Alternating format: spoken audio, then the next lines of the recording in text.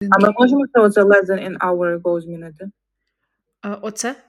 Так, текст. А чого? Ну, він дуже довгий. Ну, він тут не заважає, в принципі.